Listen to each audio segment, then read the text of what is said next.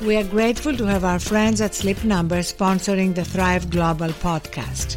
The Sleep Number bed adjusts on each side, so it works for both you and your partner. Experience the Sleep Number bed exclusively at one of their 550 stores nationwide.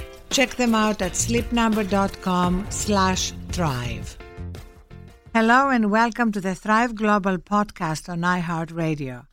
My guest today is Gabby Bernstein, the motivational writer, international speaker, and author of several bestsellers, including most recently, The Universe Has Your Back. Her next book, Judgment Detox, is due out in January, and I can't wait. She was once called a next-generation thought leader by Oprah, who knows her thought leaders. Gabby, welcome to the Thrive podcast. I'm so happy to have you here. Thank you. I'm so happy to be with you. I really do love seeing you. Oh, I love seeing you. You're really amazing, and you've helped so many people live their lives with less stress and more productivity and more happiness. Thank you for what you're doing. But you weren't always this spiritually put together, centered person, and you actually did a video with us on Thrive for our launch about your turning point. And you said that you were spiritually and emotionally bankrupt at that point. Tell us what happened. In my early 20s, I had a little detour. But prior to that, growing up in my childhood and my adolescence, I did have a very rich spiritual life. My mother taught me how to meditate. I visited ashrams. I was given mantras. And so I had a spiritual foundation, which was very unique at the time, particularly then. But then in my 20s, I started my first business here in New York City. I was representing nightclubs, owning a PR company. And I really detoured into the belief systems that my success and my happiness and my self-worth were going to be found outside of myself, that I was going to find that serenity and safety that I was looking for in my credentials, or in my access to some nightclub, or in a romantic relationship, or in a pair of shoes, or something really, an exterior experience. Anyone that's listening right now knows that that doesn't work. We know that when we look outside, we will always fall short. But that search was constant, and ultimately when you don't find it somewhere, you look for it somewhere else, and you look for it somewhere else. And eventually that search turned into a very dark drug addiction. I was 25 years old by the time I was really hitting a bottom with my drug addiction, and very grateful that I had this addiction because it was quick, it was fast, and it was tough. But it also brought me to my knees, and it really helped me completely surrender. And for many months leading up to my bottom, I would look at this stack of self-help books that I had next to my bed. So I had Deepak Chopra and Marianne Williamson and Wayne Dyer. And I'd be at these after-hours parties with like random people in my apartment. And I'd be pointing at these books and saying, I'm going to be a motivational speaker and a self-help book author. And these people would just laugh at me. But I really knew that was something that I knew there was more for me. So hitting bottom was easy, actually. Hitting bottom was the easy part. It was the months leading up to that were terribly difficult. So hitting that bottom, I said a prayer. I said, I need a miracle. I need something different than this. At that point, that day, it was actually 12 years ago, October 2nd. So this month, I celebrated 12 years of sober recovery. Yeah. And congratulations. Yeah, that's amazing. Yeah. And was there one particular book, one particular person that helped you during this turning point? Marianne Williamson was by far the most transformational teacher at that time for me, because when I first got sober, I had this little, she was this tiny little blonde woman. She was my first sponsor in my recovery, this like real smoker's voice. And one day she came to me and she's like, read this. And I was like, what is this? And she's like, I just changed your life, kid. And she handed me this book, and it was A Return to Love. And I read Marianne's book in one night. I was never the same. She demystified the principles of A Course in Miracles. Which is a metaphysical text on forgiveness and transforming your belief systems. And so this was like the keys to the kingdom. She handed it to me. I was blown away by the fact that there was such a gentler, softer way to live. And I became obsessed with her work. And not only did I really gain a lot from her teachings, but also seeing this role model of what it was that I wanted to step into and who I wanted to be as a teacher. And actually, just a really nice story about that. So I went to see Marianne speak in probably at this point about a year into following her. Yes. And it's my first time seeing her live. And I somehow had the strength to get my hand up. And I said, listen, how would you recommend that I share these principles with my generation? And she looked me in the eye with this real fierce knowing, like something came over her. She knew. And she said, I don't know why, but I believe you're going to do this. And she said, just do the workbook. She was talking about A Course in Miracles. Do the workbook, read the text, do the teacher's manual, and get on your knees and ask God how he plans for you to share this with your generation. And I listened to her, and she's now a great friend of mine, obviously my mentor, and really set me on my path that day and said, yes, you can do this. That is amazing. And how did your definition and understanding of success change through this journey? It's changed a lot. I think early in my career, success, particularly when I was in PR and I was living in that other way, success was all about how much can I get? What are my credentials? What does it say president on my business card? Who am I? Who am I? And as I've grown spiritually and really centered into the intention behind the work that I do, my definition of success really is based on how much fun I'm having. That's how I measure my success. If I'm having a good time, then I am having a successful day, because I know that fun and that joy is the momentum that propels me forward and creates more of what I want. So I love that, because I measure my success too by joy, because I find that during the many years when I was just going and being always on and thought this was the way to be successful, I had lost touch of how key it is not just to be effective, but to be joyful on the journey. Yeah. So I love that. And to say yes to your life. There was so many years where I was running from look, this has also taken a lot of real bravery and personal growth to start to stop running and start living, right? I think that there's a lot of us, we're running from things we don't even know about, unconscious traumas, memories from our past. And for me, I had to, in the last 2 years in particular, face some really scary things, memories that I hadn't known about, dissociative experiences, that in the experience of facing, and because I had such a strong spiritual foundation and commitment to my faith, I've been able to have the bravery to wonder, why am I running? Why have I been so stressed out? Why have I been not living my life? And so often there's something, people walk around really stressed out, but they don't actually really wonder, what am I running from? Well, I think that has a lot to do with the fact that we are afraid often of things that really don't deserve to be scaring us. I mean, I love that quote by Socrates, who said, courage is the knowledge of what is not to be feared. Yeah. And that gives you a certain peace about all the things that from the past or from the future that bring so many fears up in us. But I'm really fascinated by your new book, Judgment Detox. I had a feeling you were going to like it. Yes, I absolutely love it, because I've always talked about, first of all, that voice in our head, the voice of self-judgment, that I call the obnoxious roommate living in my head, that puts me down, that doubts me, that questions everything from what am I wearing, how am I looking, what am I saying? And Gabby, you have no idea how strong that voice was in my head for so many years, and how clear it was looking back that this was the most exhausting thing in my life. It was not really about what I did, it was about what the voice did in my head that led to my feeling completely depleted. Yeah. So what made you decide to focus on judgments?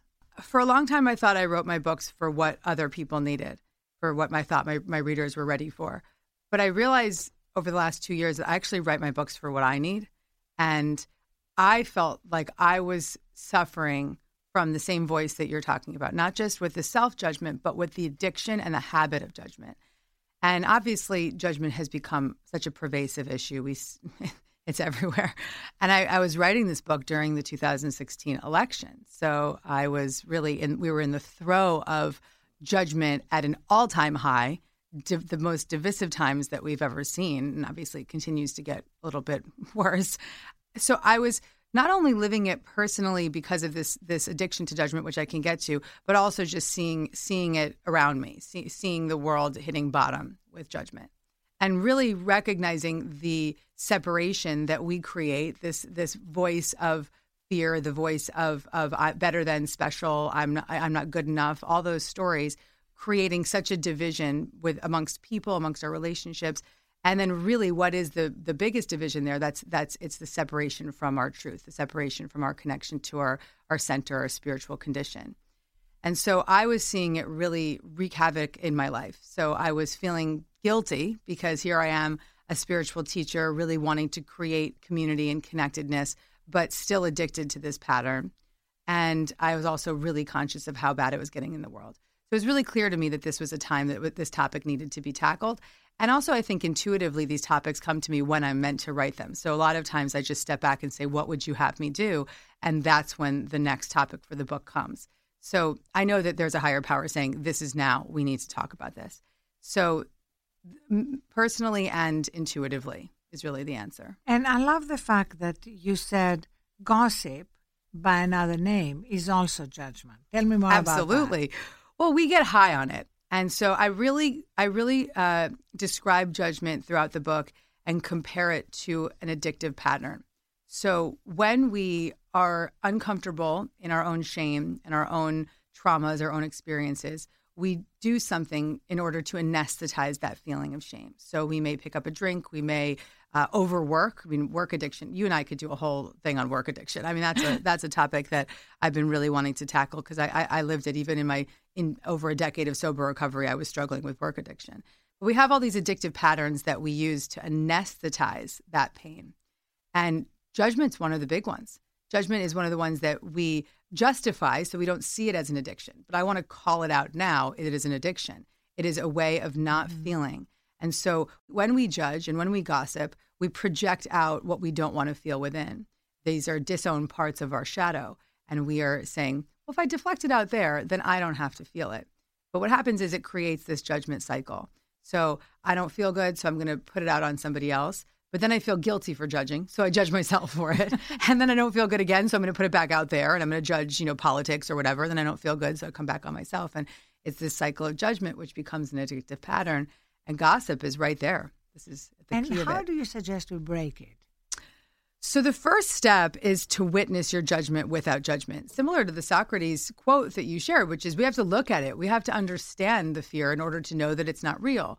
And so we have to witness that judgment and understand what are the root cause conditions that live beneath this behavior. And when you start to witness your judgment, you'll be tempted to judge yourself for how judgmental you are. So that's why that first step is witness your judgment without judgment, to really be compassionate, generous, kind, and enthusiastic about the process. And then it continues on to really help you honor the wounds that live beneath the judgment, because there's a lot of really, why would we judge? If we were happy, if we felt confident, if we felt supported and fulfilled and inspired and creative and healthy, why would we judge? We'd have much better things to focus on. So we have moments of that when we're feeling creative and how could we judge in this moment? But then we have that fear-based belief system that just pulls us back. So really honoring the wounds that live beneath the judgment. So those are the first two steps. Witness the judgment and look at the wounds. What do we do with social media? Because social media fuels so many judgments, including self-judgments, comparisons, how we look compared to the people we follow or our friends look, or what we're doing, or are we having as much fun? Yeah. And I'm really concerned about the impact that this is having, especially on teenagers, on people before they've developed their own toolbox of how to deal with all these things. Yeah, my hope is that moms will take this book and do book clubs for their teenage girls and help them, guide them through the process, because it's an epidemic, really seeing how and it's not just teenagers, it's adults too. Yes, I've seen plenty of people. But at least you hope adults have a few more They have tools. a little bit more consciousness and they can work their way out. But teenagers, I mean, it's creating really big problems. So some of the things that I hate to use the word rules, but some of the guidelines that I've applied in my own life are, I really only follow people that inspire me. I forgive and delete is a huge one. So to be honest with you, I think we attract what we are really focused on, of course. So I feel good about the content I put out. And I always make sure that whatever content I'm sharing makes me feel good. And so when I do that, I can know that it won't be received with judgment.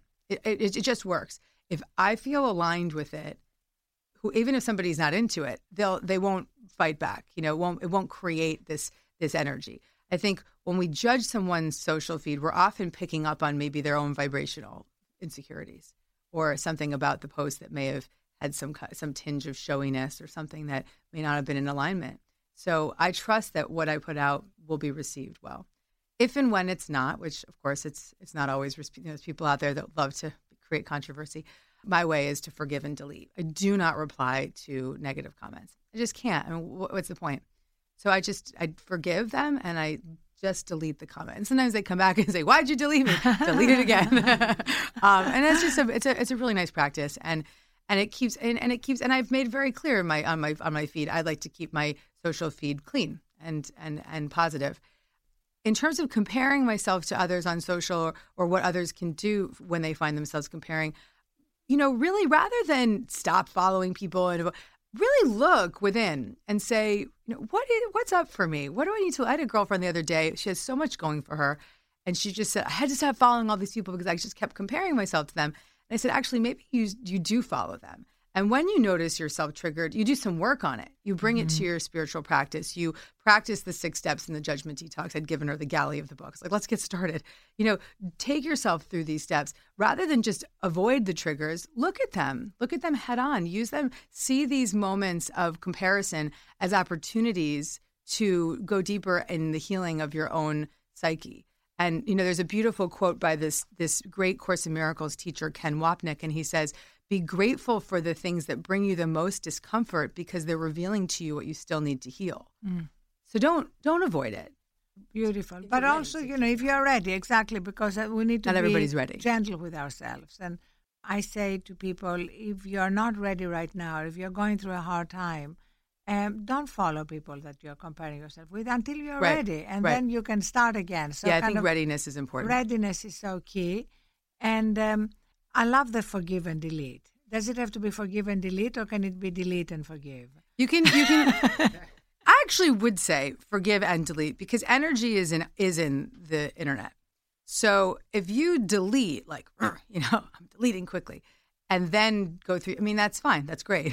But that will be felt. So thinking about your email communication, your social media communication, from the quantum realm, thinking about the fact that the energy and the thoughts that you put into that communication, even if you write the most perfect words or delete the post right away, it will be felt the way that you've put the energy into it. So it's something to consider. It's an amazing way to approach your experience of the internet. I love that. And I love the fact that that's when we can learn to celebrate our own uniqueness. Right.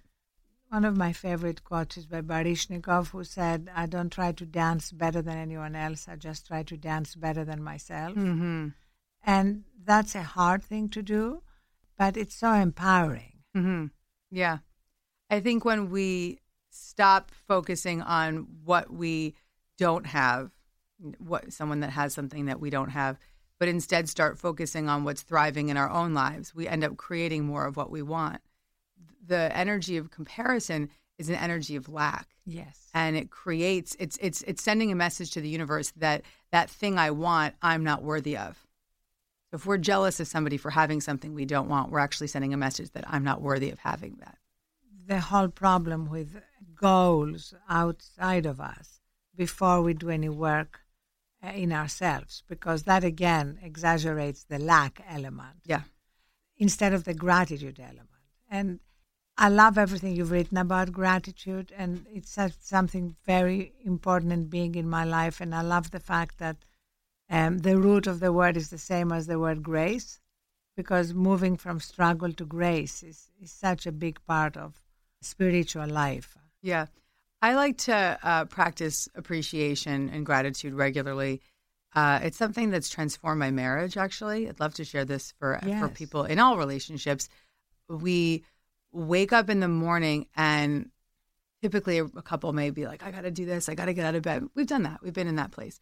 But we started to get into this practice of telling each other what we're grateful for about the other person.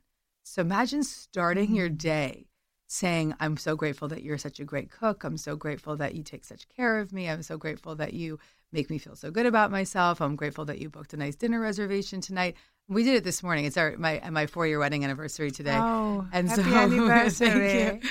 And so we, of course, did our appreciation. Where are you going for dinner? We're going to the new Jean-Georges restaurant. What is it, Public something? Yes, I heard it's fantastic. Yeah. So I was grateful for the reservation. So we just go down and we list what we're appreciative of. I appreciate you for this. I appreciate you for this. It just sets you up to win. It's such a great morning. And then when we notice ourselves, like if we're driving and we're in a fight, the way we get out is to start to play the appreciation game again and start to just appreciate and appreciate more. It's such an instant way of getting out of any silliness and really get back into that momentum with each other. And it's so great that you reminded everyone that relationships are works in progress. Oh, yeah. There is no way that you can have a relationship without having to deal with problems, conflicts, whatever emerges. So to have that appreciation game in your back pocket is fantastic. Major. Yeah. Major. And also back to intention. We were talking earlier about a book that a friend of ours, Brandon Bouchard, has written where he talks a lot about intention. I find waking up in the morning and not rushing to my phone is a key to setting my intention for the day. Because for me, the phone contains everything the world wants of me. Yeah. And sometimes we can get lost in other people's agenda and forget what's my intention for the day. So how do you bring intention into what you're doing and into your day and your relationships? So now I have a bed for my phone, thanks to you. For those of you listening, Ariana gave me a phone bed, which you'll all be seeing a lot of. So I'll be putting my phone to bed when I go to sleep at night. I will, I promise. I'll send you a video. I really love this idea of having your phone in a separate room because at the very least, you have those moments or a few minutes when you're just not with your agenda of other people. Exactly. But for me, intentions have changed everything. I was telling you earlier, after reading this in Brendan's book, I started practicing asking my team, hey, what's the intention of what we're doing in this email? Or what's the intention of this event that we're hosting? And every time we'd come back to intention, it would just bring us back into how can we be of higher service? This is really just the bottom line. And it gave such a clear through line. It makes people feel like they're included when you ask them, how can we be in intention together? Setting up, anytime you get on a call with someone work-related, I work a lot with Lululemon, and they have such an amazing office culture, right? It's really based on beautiful spiritual foundation. And I used to always find it so interesting. They'd get on the call and say things like, what's the intention of this call, everyone? And my agent at William Morris would get on and he'd be like, what are these people talking about? And I'd be like, Miles, get with the program. It works. Like, look at the success of this company. Look at all these happy people that work for them. It's working, right? So I think we can all really think about how we can bring that type of intention setting into particular work environment into our homes, with your children even, asking them, what is your intention for creating that art? Or what is your intention in this friendship? Helping them think in that way. And for me, the more I've focused on the intention behind what I'm doing, the more flow I bring to it, because it's a clear through line of what it is that I'm trying to create. And it doesn't feel like it's all over the place. And you talked earlier about judgment addiction. It's now become very clear from all the data we have that we all are addicted to our phones. Yeah. Some of us extremely addicted. In Asia now they have special centers for millions of people who are really addicted. Yeah.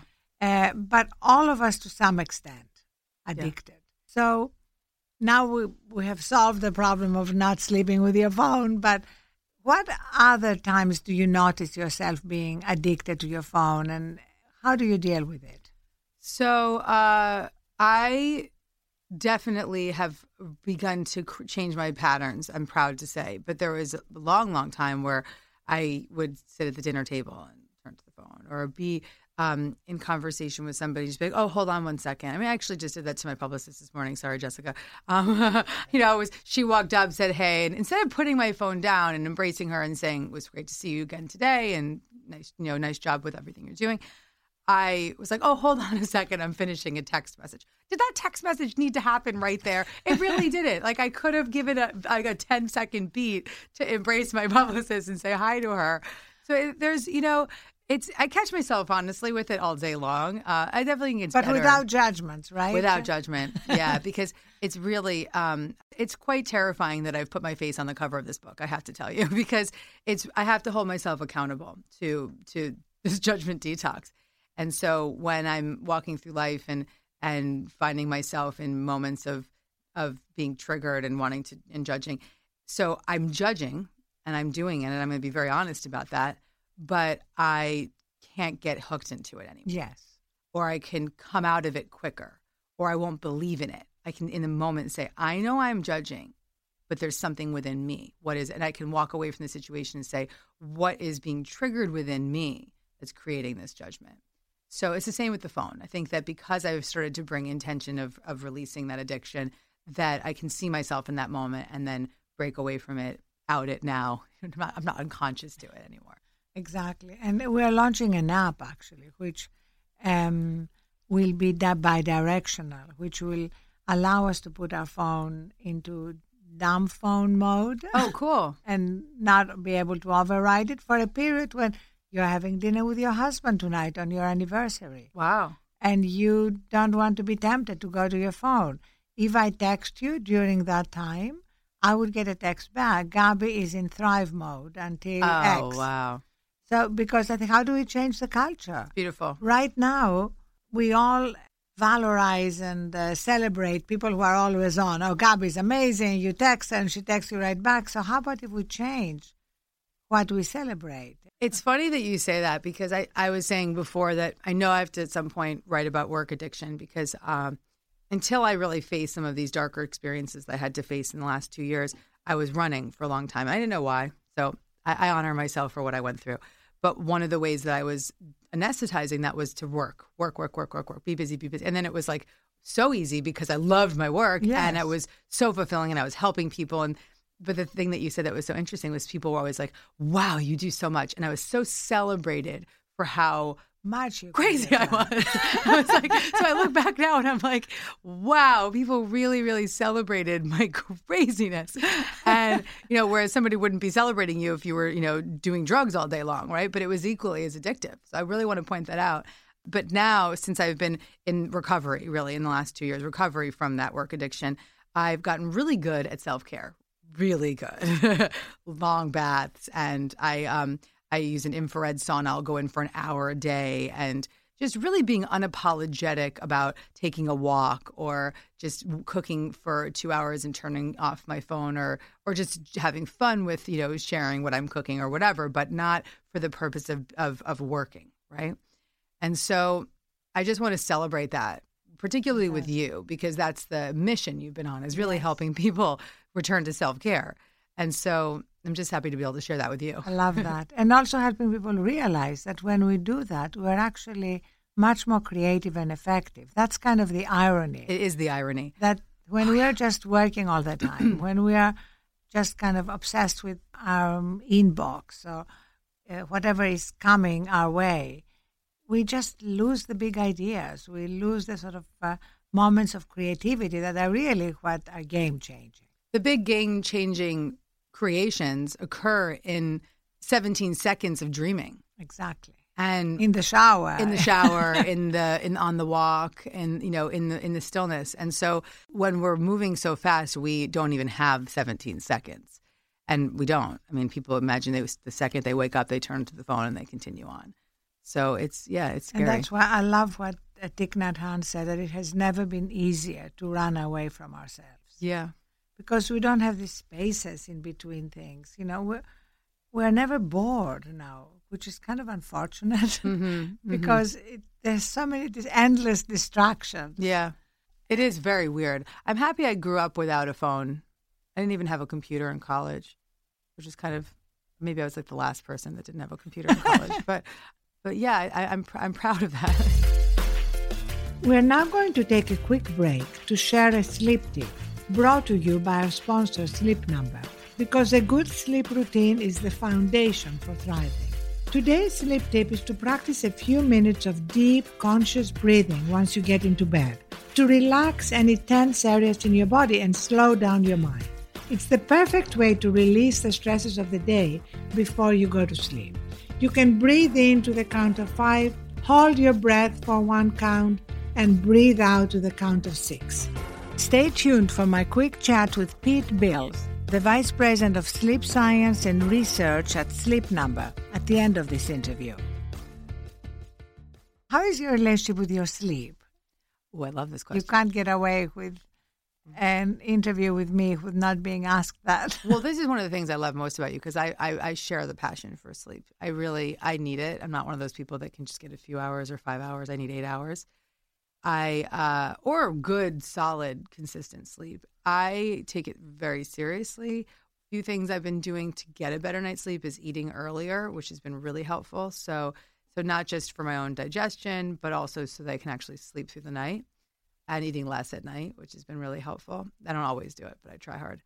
I wear those blue glasses. You know what I'm talking about, right? Those, yes. I don't know what they're called, but they're like blue screen so that they take out the screen light that keeps you hopped up.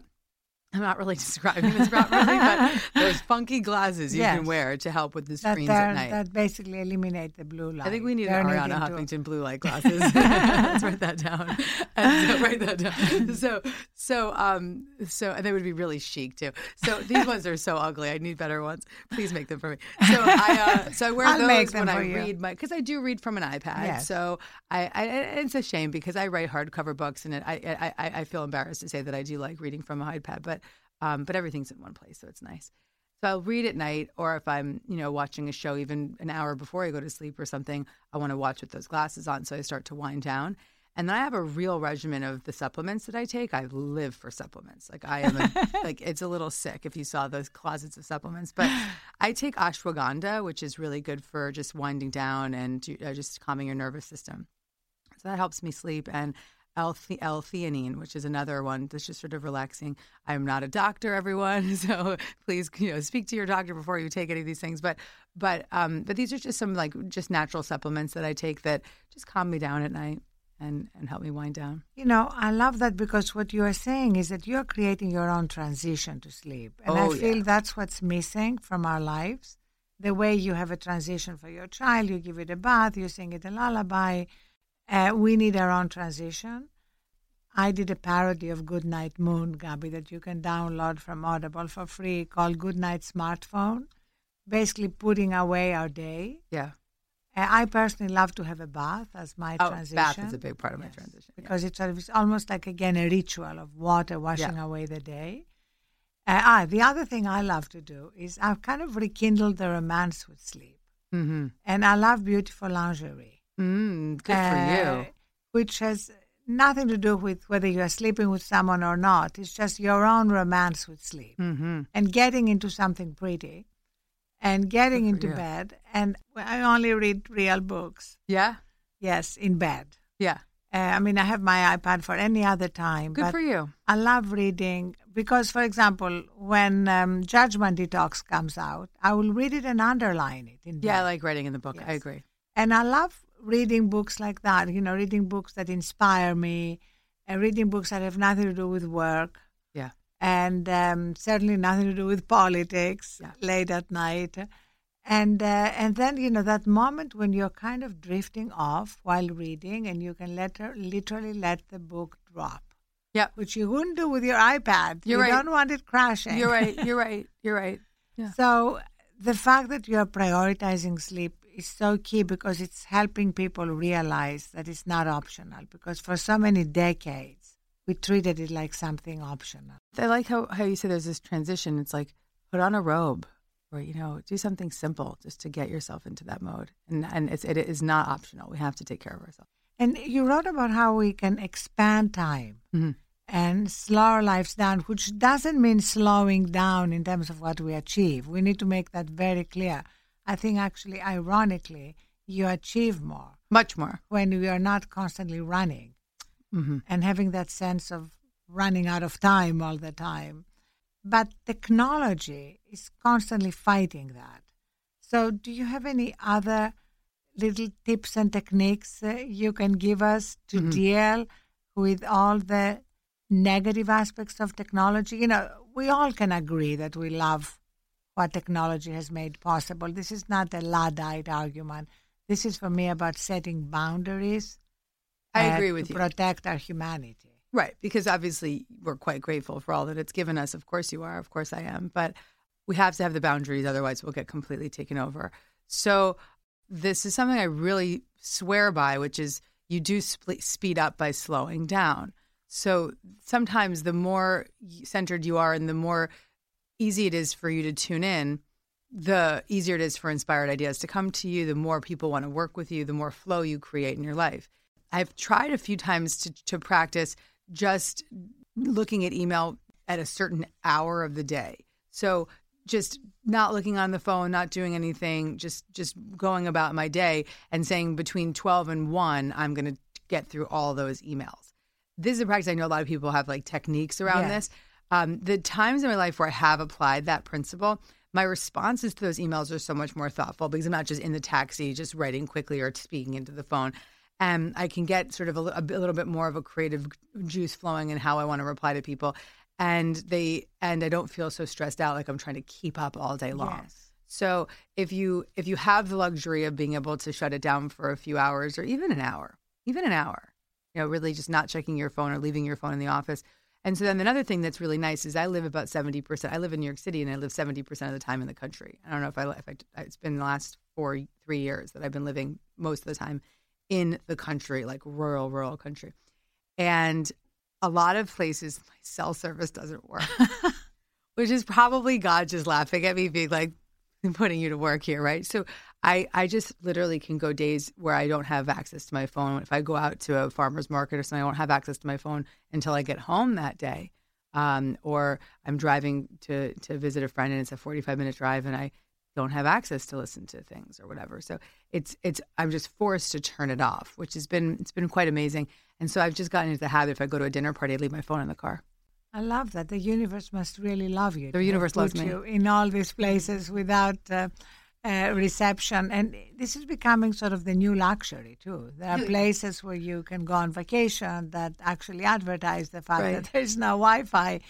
And we launched an app called Thrive Away that helps you manage your email while you're away by sending, again, a message to whoever emails you, telling them that you're away, until when, who they should contact if there is an emergency, and telling them that this email will be deleted.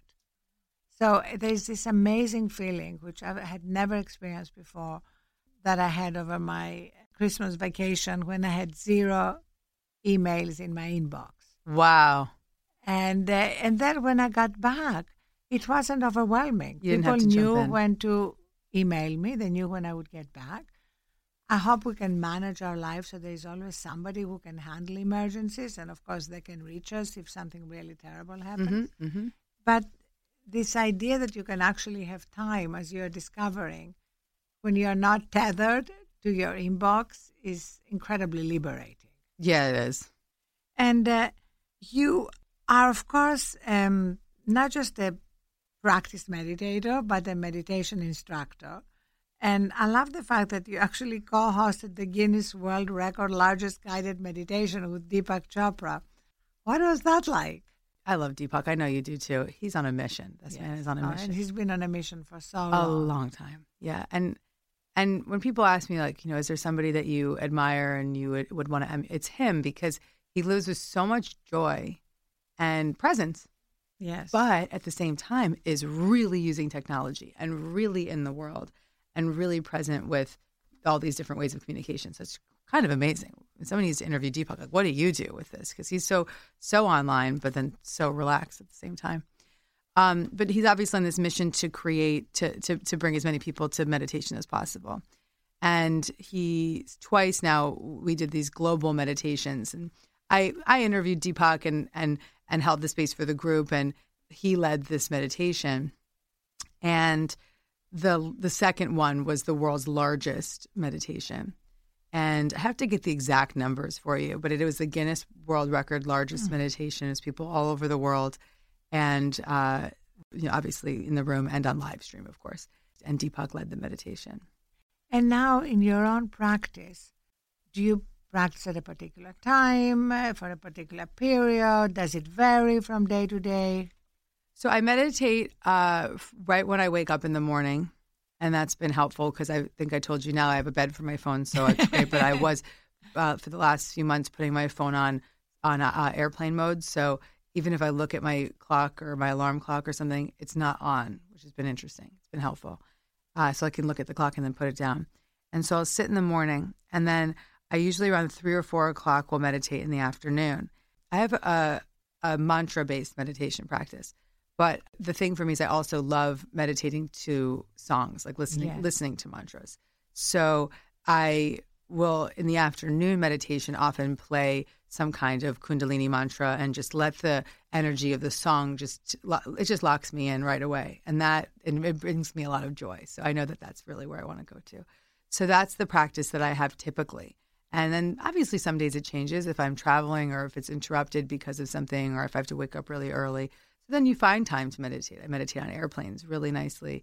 And I heard Thich Nhat Hanh once, somebody asked him, how often do you meditate? He said, I meditate all the time. Mm-hmm. And I really understood that because I think that you can tune in wherever you are. And so you can be in any moment just returning to your breath or in any moment through positive intention or a prayer coming back. I'm doing this right now. Yeah, exactly. Exactly. You reminded me. Yeah, yeah. I also love it in the middle of the night, if you wake up, which many of us do, to go to the bathroom for whatever reason, all the data shows that if you can't go to sleep right away, the worst thing you can do is try to go to sleep. Yep. Because sleep is about surrender. And trying to go to sleep is just not going to get you to sleep faster. Mm-hmm. So what I do instead is I prop myself up and I meditate. Yep. And I remember the Dalai Lama saying that 3 a.m. is a great time to meditate. So I feel, hey, the Dalai Lama and I are meditating right now. You are. and it's a nice time. Sometimes if I don't want to sit up when I'm in those moments, I'll do what is like a light bath meditation. So I'll lie on my back and I'll envision like this waterfall of light washing over me. And it's just a nice visualization meditation. And I'll just do that while I'm still lying down and it helps me fall back asleep. It's a nice practice. I love that. So let's end with spirituality, because you talk a lot about spirituality in your books, in your talks. What does spirituality mean to you? And what does being a spirit junkie mean to you?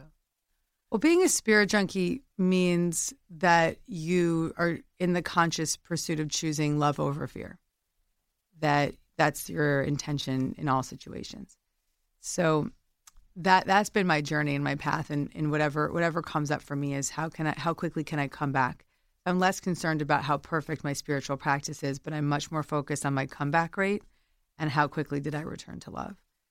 And spirituality, I believe that we are spirits having a human experience. Mm-hmm. I know you've heard that phrase before, and it really is very, very meaningful to me. So I know this, and I obviously am living a very human experience. I like being in this human experience. I'm having fun here. This is working. It's great. But I also really know in my heart that this isn't it. And having that, lifting that veil and having a metaphysical perspective on my experience of this world has given me a lot of faith and a lot of freedom to really live without the needs to feel like I need to control circumstances. And of course, I can fall back into old behaviors, but I know in my heart that there's so much more beyond my physical sight supporting me. And so that's my experience of spirituality. And what does your metaphysical perspective tell you about death? That when we leave this body, it's not over. Definitely not. And that we can continue on in a different realm. And we can even be far more supportive and even far more free than we are here. I mean, I believe that where we are here is a place for learning and our soul's growth. And that I believe our soul comes here with a decision to work a lot out and in the pursuit of greater consciousness. if we do choose to show up here, we can do it differently next time.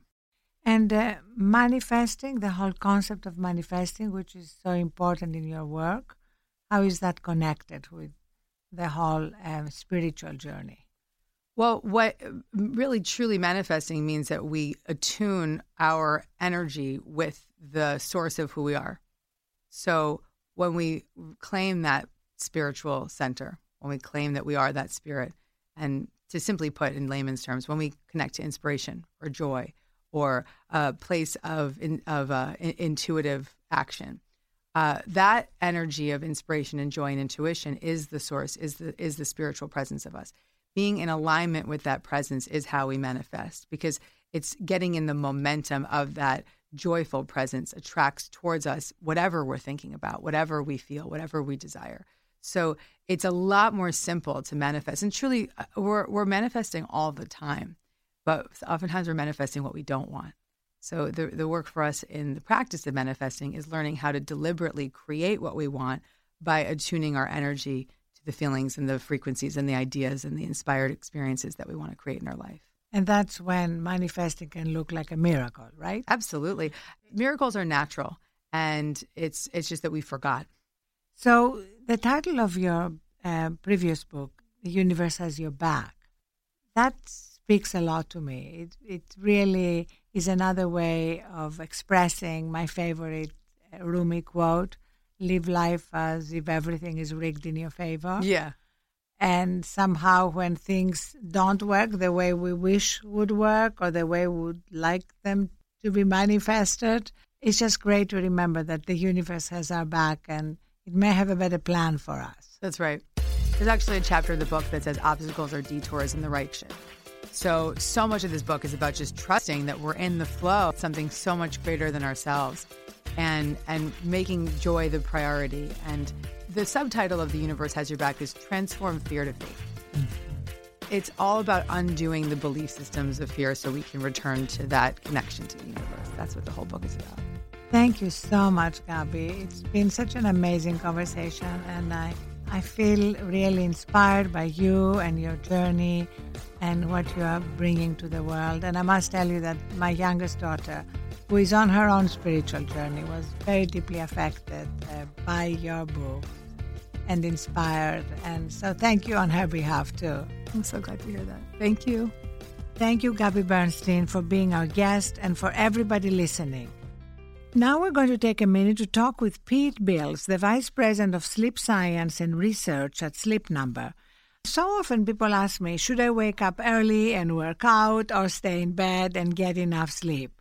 I know we would both give them the same answer, but let's hear the science. Well, the science is pretty simple. If that getting up early is cutting into your 7 to 8 hours of sleep, then stay in bed. You absolutely want to do that. Many research projects have shown that curtailing your sleep to get more done in your workout is counterproductive in a couple of ways. One, when you're tired when you're working out, your workouts are very inefficient. You hit areas of exhaustion before you should, so you quit earlier, and your workout is inefficient. And then also, when you're tired, later in the evening, your body has high levels of cortisol, which are very, very counterproductive to recovery and so forth. So it eliminates the proficiency of your body to recover from a good workout, and you don't see the results you want, and so you end up overtraining. I run marathons. I've seen so many people overtrain because they don't see the results that they get, and it's all because they're not sleeping enough. And also, you crave carbs and sugars. Right? When you are exhausted, when you are running on empty, when you haven't slept enough, you go to carbs and sugars to give you energy. And that is definitely counterproductive if part of working out is losing weight or maintaining your weight. Right. When you're tired, you kind of abandon your healthy eating habits, was what happens. So, yeah. So sleep is so critical. It amplifies all of the efforts that you have in your workout world. So just prioritize sleep, get a lot of it, and get a lot of quality sleep. Be sure to subscribe to the Thrive Global podcast with iHeartRadio on your favorite podcast app. And stay tuned to thriveglobal.com and iHeartRadio for updates on upcoming episodes. And in the meantime, go to thriveglobal.com for tips to start thriving today. We are grateful to have our friends at Sleep Number sponsoring the Thrive Global podcast. The Sleep Number bed adjusts on each side, so it works for both you and your partner. Experience the Sleep Number bed exclusively at one of their 550 stores nationwide. Check them out at sleepnumber.com/thrive.